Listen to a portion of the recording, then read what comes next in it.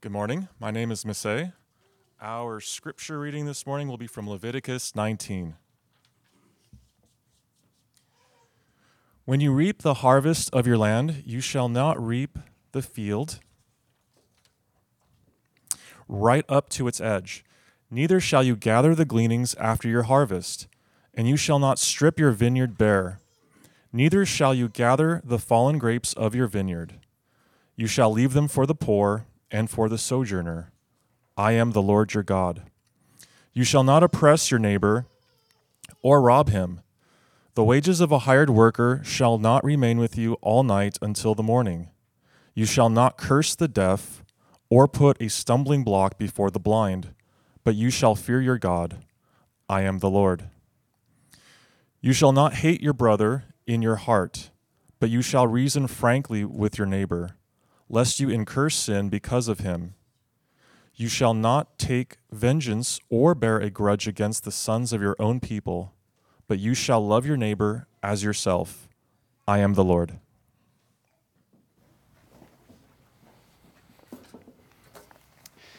Good morning. My name's Taylor. Let's pray together again as we begin our time in God's Word. Father, we have just admitted that we come to you this morning with nothing in our hands. We've just even read that it is because you are the Lord that we are to live a certain way in the world. And we have just prayed because we see the disparity between your goodness and our performance.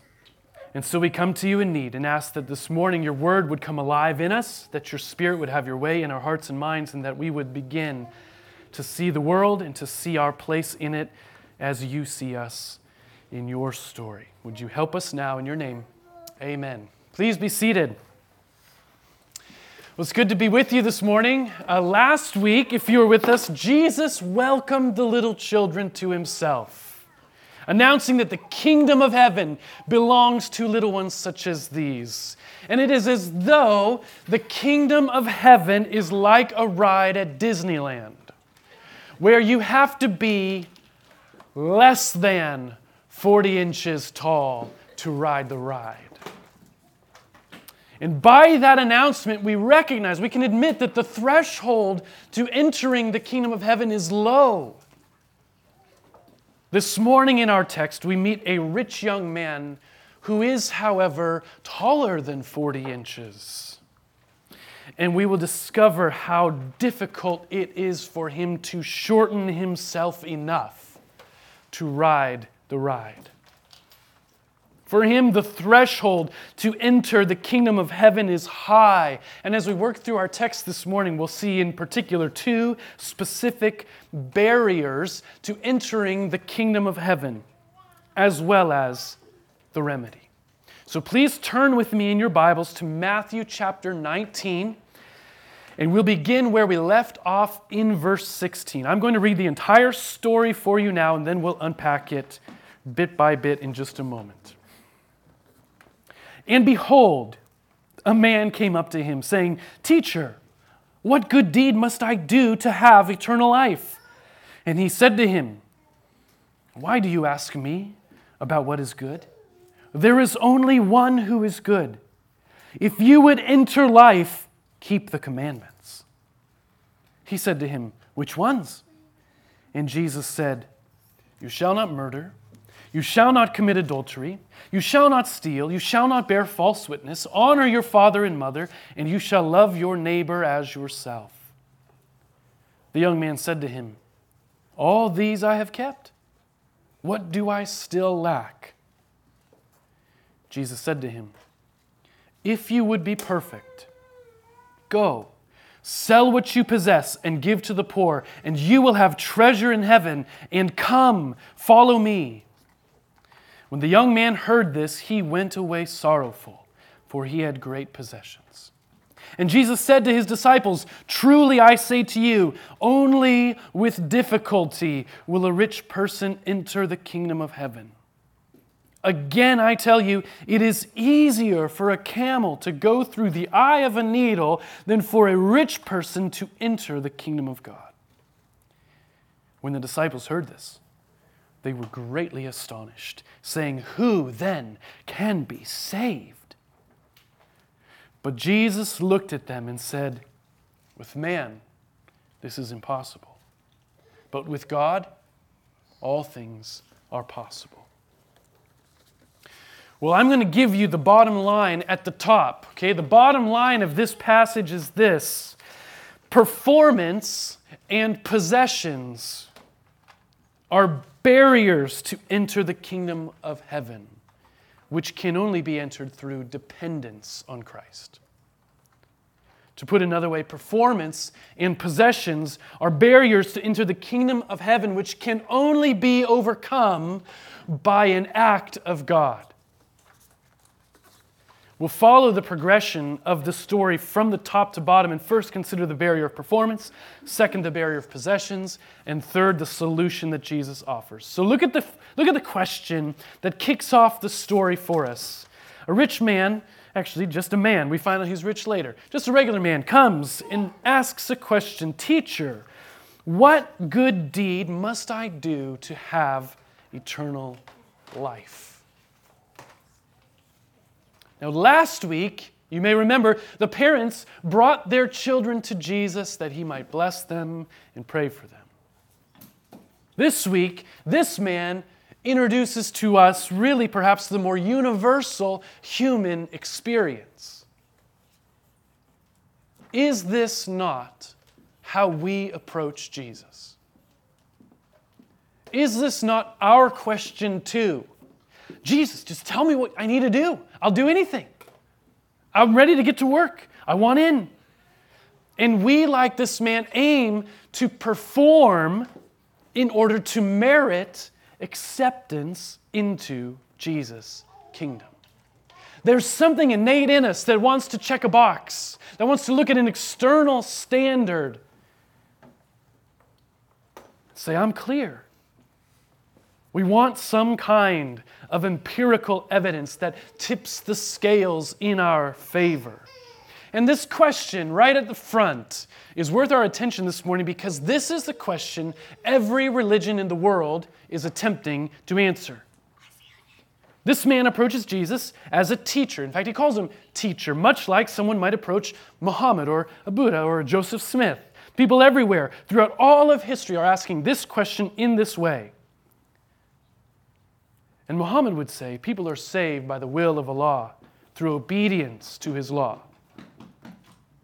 Buddha might say, follow the Eightfold Path, and you will enter a state of nirvana or an enlightened eternal existence. Joseph Smith would say, the best way of achieving salvation is to copy the behavior of a perfect human being. Every religion in the world says the way to get up to God is to try harder, to do better. And hope. At the end of the day, hope that you're good enough. What does Jesus, the teacher, say? Look at verse 17. He said to him, "Why do you ask me about what is good? There's only one who is good. If you would enter life, keep the commandments." The first thing Jesus does in his response is redefine good. He defines it not as a set of actions, but as an ontological, holistic good, a goodness without any compromise or blemish. And he identifies God as the only one who can make that unique claim.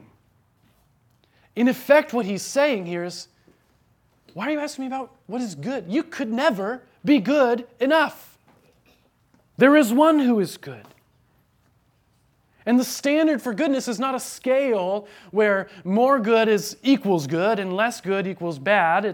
The standard is perfection, and it is the perfection of God, and He stands alone in His goodness. And then Jesus says, if you would enter life, keep the commandments. And the shift from, why are you asking me what is good? There's only one who is good, and you're not him, to, if you want to be good, if you want to enter life, keep the commandments. And it sounds like, on the outset, Jesus is saying what every other religion says. Try harder to do better and hope you did good enough. But what he's actually saying is, you need to be like the all-good God. And the commandments which the all-good God has given are His revelation of what good looks like. So do those things. And the man in verse 18 says to him, which ones? What things? Now I assume that this man honestly and earnestly desires to be part of the kingdom of heaven. And now he wants to judge himself based on the standard of whatever Jesus now recommends. Okay, but I have two questions for you. Do you think that this man knows himself? Do you think he knows his actions and his motivations? Yes, I think he knows himself. Probably better than most people around him would know him. So he's able to judge for himself against this external measure. At least that's his aim. But my second question is, do you think Jesus knows this man? Do you think Jesus also, at the same time that he knows this man in his inner self, knows the measure of goodness which must be kept? Yes, Jesus invented it. And Jesus knows the man. So Jesus begins then by listing these commandments, and you'll recognize them if you're familiar with the Old Testament law or the Ten Commandments as the second half of the Ten Commandments. And Jesus said, in verse 18, "You shall not murder, you shall not commit adultery, you shall not steal, you shall not bear false witness, honor your father and mother, and you shall love your neighbor as yourself." Jesus cites the law as revealed by Moses, which would have been culturally accepted in Jewish culture this day. He would have known. Oh, that's command number 6 about murder. Command number 7 about adultery. Command number 8 about stealing. Command number 9 about lying. Then back to command number 5 about honoring father and mother, which is a summary of Leviticus 19, which Massey read a moment ago, about loving your neighbor as yourself. And the man, it appears, says, "Phew, all these I have kept," he says. You just gave me my rap sheet and I'm clear. All these I've kept. What do I still lack? You need to notice a couple things here. First, the man has approached Jesus specifically because he knows his need. His life is unfulfilled.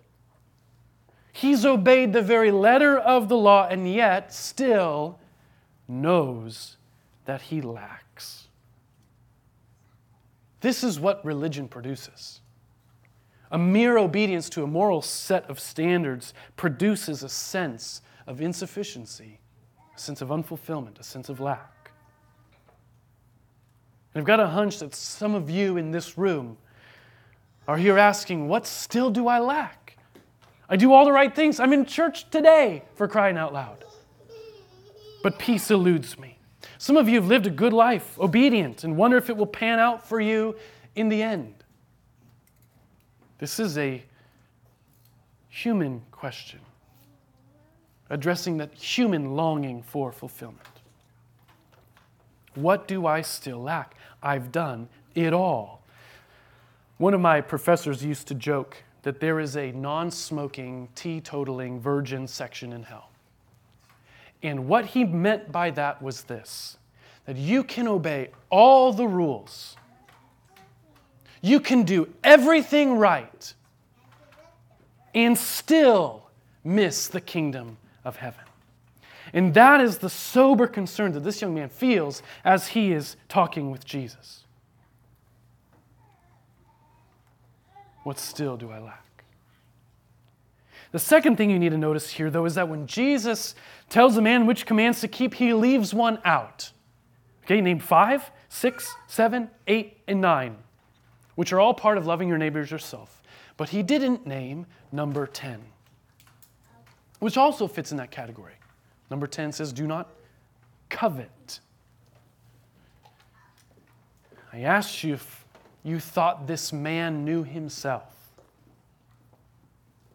And as Jesus held up the standard, commands 5 through 9, love your neighbor as yourself, he probably was relieved. Relief that Jesus didn't peg his pet problem. Relief that Jesus didn't call him out or nail his issue. Relief that Jesus might let him slide this time. But I also asked you if you thought Jesus knew that man. And my guess is that Jesus knew the man better than he knew himself. And by omitting that final command, he was driving home the point being made here. Your performance, however good it may be, will leave you lacking. In fact, your performance may even be a barrier to your entry in the kingdom of heaven because you are obsessed with the good deeds you must do instead of obsessed with the one who is good. So I'll ask you, are you obsessed with the good things you must do, or are you obsessed with the one who is good? You see, by omitting that 10th commandment, which is do not covet your neighbor's house or wife or servant or ox or anything, Jesus had, by his omission, pressed his finger forcefully on the second barrier this man faced, which is his possessions. The second barrier to enter the kingdom of heaven is possessions. In verse 21, Jesus said to him, "If you would be perfect, go and sell what you possess and give to the poor, and you will have treasure in heaven. And come, follow me." In effect, Jesus is saying, hold on. There is one thing. Everything that you possess stands in the way. Stands in the way of what? Of perfection. And we've talked about this word a lot in the past couple weeks. It is the word that's better understood to mean whole or complete, or consequently undivided and singular. And what Jesus is saying here is what he's been saying all along. And in our text today, the obstacle for entering the kingdom of heaven is the duplicitous mind that thinks it can have its cake and eat it too. It imagines it can chase after wealth and follow Jesus. And Jesus has already repudiated that idea in Matthew 6 in the Sermon on the Mount. When speaking of money and possessions, he says, nobody can serve two masters. You cannot love God and money. And now in the final scene in this story with the rich man, it says, he went away sorrowful, for he had great possessions. The obstacle here for having treasure in heaven, for entering the kingdom of heaven, for living as a whole, perfect human, is treasure on earth. And thus the obstacle for this man is that his obsession with possessions is at odds with, and look at verse 21, following Jesus. His possessions blind him to Jesus and the offer of life in the kingdom of heaven. He cannot bring himself to choose Jesus over his possessions. He cannot bring himself to invest in the kingdom of heaven, to inherit the treasure in heaven over his investment in the stock market and his real estate. And because it is not possible to serve two masters, a choice must be made. And the choice made is revealed in the sorrow that he feels. He really wanted Jesus, and he really wanted his stuff. And Jesus, with his pinpoint acuity, drives the wedge. Now, because Jesus is pressing so hard on this issue, it really deserves our attention. And my guess is, in this room, most of you probably don't identify as rich. Probably most of you would say, I don't really feel like a wealthy person. And the point here is not whether or not you feel rich. The point is your relationship with your stuff. The things you do have. All that stuff that's stored in your garage. All that stuff you've set up alerts on Facebook Marketplace to notify you when someone sells it and it might be a deal. The game of bigger and better is a real barrier for, like it or not, the richest generation in the most consumeristic society in history. Now that might be an audacious claim, but your relationship with your things matters. And it may be that your relationship with your things is the very thing that is keeping you from entering the kingdom of heaven or flourishing in the kingdom of heaven.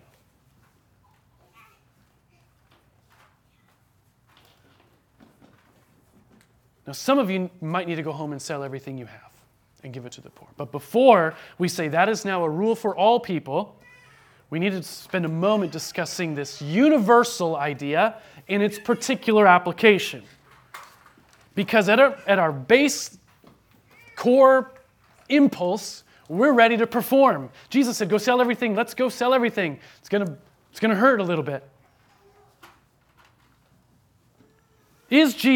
Can we make a universal claim out of this verse that all people everywhere must sell all they possess to give to the poor in order to follow Jesus? Can we draw that conclusion?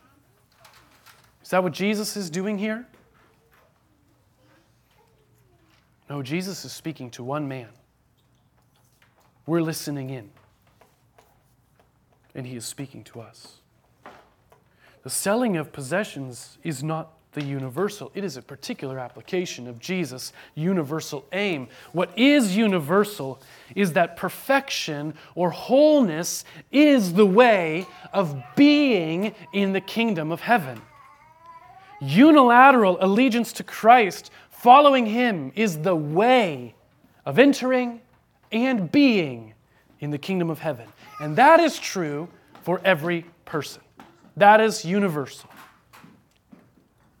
And for every person, something stands in the way of responding to that call to follow Jesus. And for this man in particular, it was his possessions. Now, for almost all of us, as we may see in a few moments, that may also be the case. But for others, it will be a desire for comfort or security or control.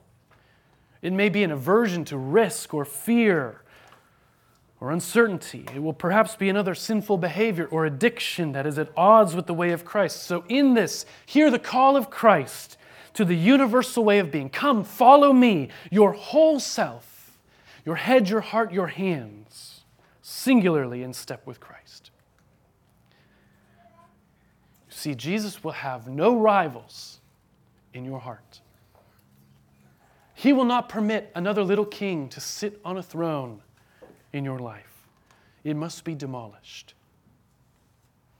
So that in your life, King Jesus would reign unilaterally.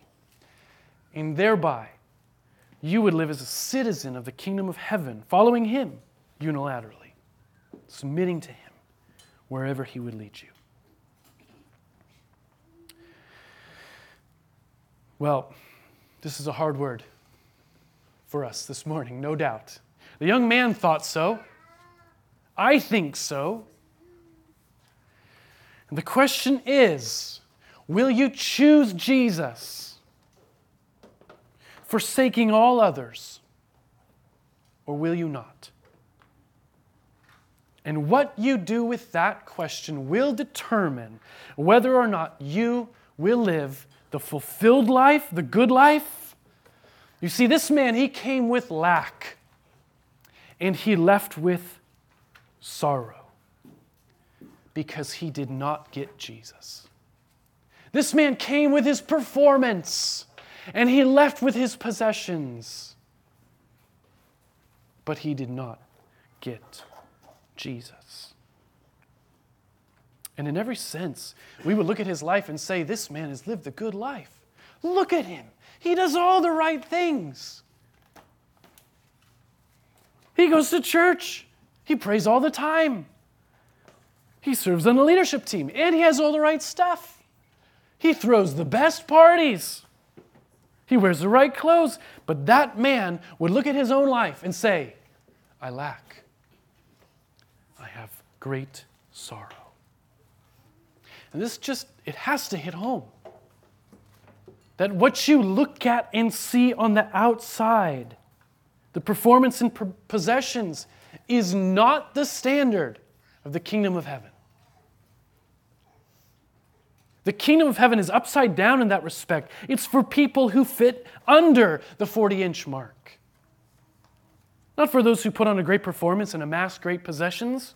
Your chief aim in life, if you are to be satisfied, whole, complete, now and for eternity, must be to have an inner self that is at peace with God through Jesus. It is the only way. And the thing standing in the way for you might be your pursuit of wealth and possessions, regardless of how little or how much you have. Now, I chose the word barrier this morning because that's the conclusion that Jesus points to in verse 23. Truly, I say to you, only with difficulty will a rich person enter the kingdom of heaven. Again, I tell you, it is easier for a camel to go through the eye of a needle than for a rich person to enter the kingdom of God. Now, what is it? What is it about riches, possessions, wealth that makes it difficult to enter the kingdom of heaven? My guess is that faith is more difficult than sight.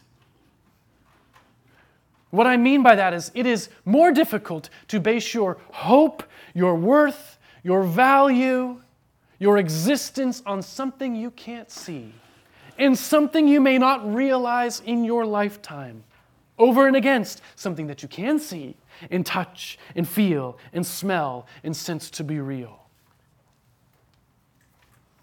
Treasure in heaven is a nebulous, shapeless concept, and we don't know what it looks like. We don't know what it feels like. We don't know if it has that money smell or leaves that metallic odor on your fingers. I don't know how much there'll be. I don't know if I'll even really like it. And so to give up the wealth and possessions I have now and can see now in exchange for this great unknown is, if nothing else, difficult. Now, in this respect, it's a hard job being a pastor. Trying to convince people that the immaterial life and the inner self is of utmost consequence. My bachelor's degree is in marketing.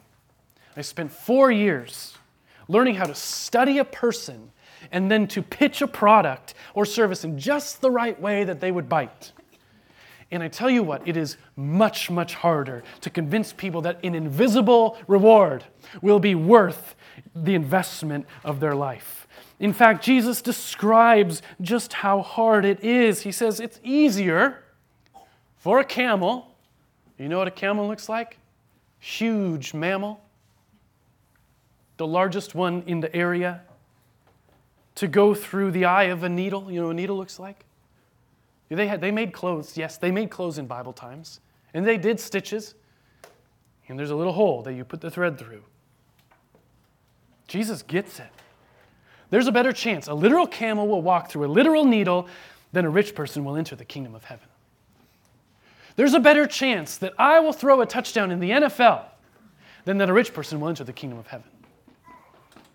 There's a better chance that every child's voice will be quiet at the same time than that a rich person will enter the kingdom of heaven. I'm sure Jesus wanted this young man to forsake his possessions and to choose him.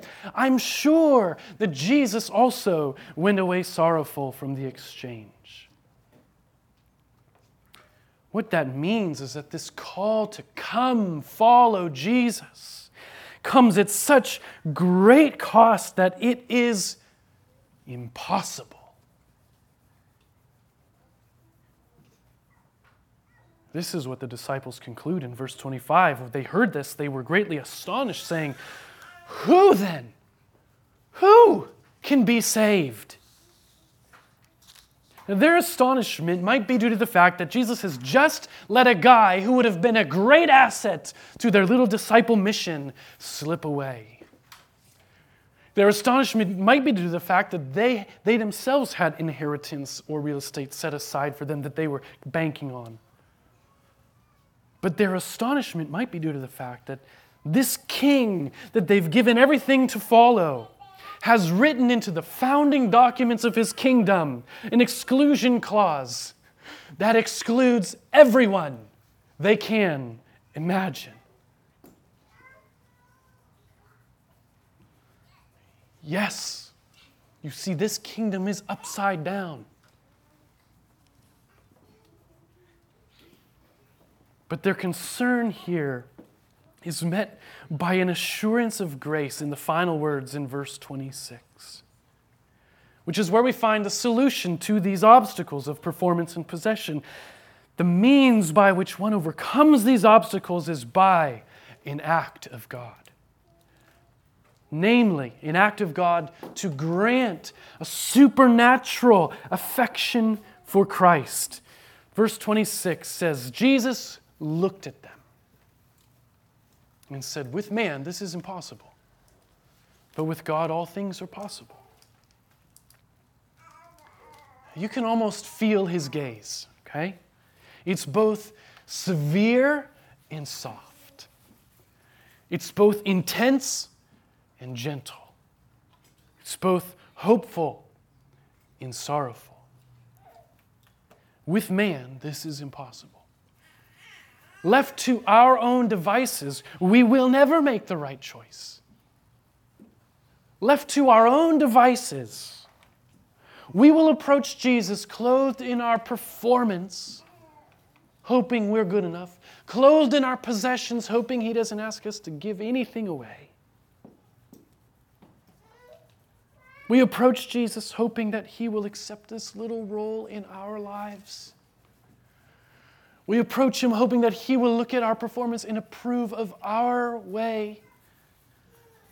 And by marginalizing Jesus, by pushing him out to the fringes of our life and elevating ourselves, hoping that he approves of our way, hoping that with the time that we budget for him, we miss Jesus altogether.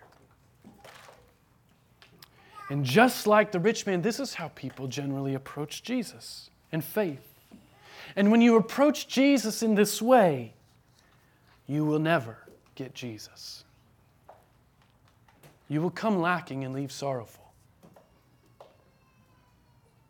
So what needs to change then? How do we actually overcome this? If it's impossible for us to make the right choice given the pile of possessions and the performance in the pocket, he says, with God, all things are possible. Now, you could say, and misapply this verse, with God it is possible that I could throw a touchdown in an NFL game this afternoon. That's what we like to do with this verse, isn't it? Clearly, no, with God it is possible. It is possible that a human who approaches Jesus basking in their performance with a pile of possessions stashed in the garage would forsake all of it to follow Christ. The obstacle of your own exterior performance is removed when God quickens your heart to love Christ, and every act of obedience is now built on your love for Christ. The obstacle of your affection and fixation on possessions is removed when God quickens your heart with an affection for Christ that overwhelms and controls all other affections. And it will take an act of God. Since the garden, everything has been broken. We've admitted that already today, that everything is broken in our world, that things are broken in us. And since the garden, things have been so broken that we cannot even diagnose what exactly is wrong. And when you can't diagnose what exactly is wrong, you certainly cannot fix what is wrong on your own. We are born simply with the sense that all is not right. And our method of dealing with that brokenness is what I'm going to call here the human shotgun experience, which just means we try everything. Let's try to get some money and see if that fixes it. We'll try to get a little bit of power. Maybe that will help. We'll try to get more comfortable. Maybe that will satisfy. And when we realize we can't get money, comfort, or power, then we cope with any number of methods. And what is possible here with God, who sees all, who knows all, who is good personified, is that He can fix what is broken in you. The God who is good is the God who is also able to do for you what you could never, ever do for yourself. Our attitudes and affections must be rewired, repaired, to think truthfully about things as they really are, to love preeminently that which is worthy of our exclusive love, and everything will fall into its proper place around us. Your performance will no longer exalt yourself over Christ. It will exalt Christ. Your possessions will no longer be elevated over Christ. They will be stewarded in submission to Christ. We could never, and never ever, save ourselves by trying harder to do better. I wore my boots. They've got little holes right here. It will never work to pull yourself up by your bootstraps. You need a new heart. And it is in this sense that the kingdom of heaven is for little children and not for rich young men. Because the child knows their need. You see, this rich man came with lack, and the child comes empty. So this morning, you can come again to Christ. You can come again to Him today. And you can come empty. And may He do a work in us that makes us come alive as people who are whole in our affection for Christ. Would you join me as we pray? Heavenly Father, we come again to Jesus this morning, actually wanting to become fully alive in this kingdom of heaven. And if we're honest with ourselves, we think that maybe if we do good enough, or if we have enough stuff to fill in the gap just in case, we might get in. And yet all along, God, you have needed to rewire us. And you are in the process of rewiring us. And so would your word by your Spirit have effect in our lives, that our affections and our attitudes, in particular toward the things, the possessions we have, be reordered. That we might be dependent on Christ. Please work in our hearts now, even as we sing in your name. Amen. Please stand together as we now respond by singing.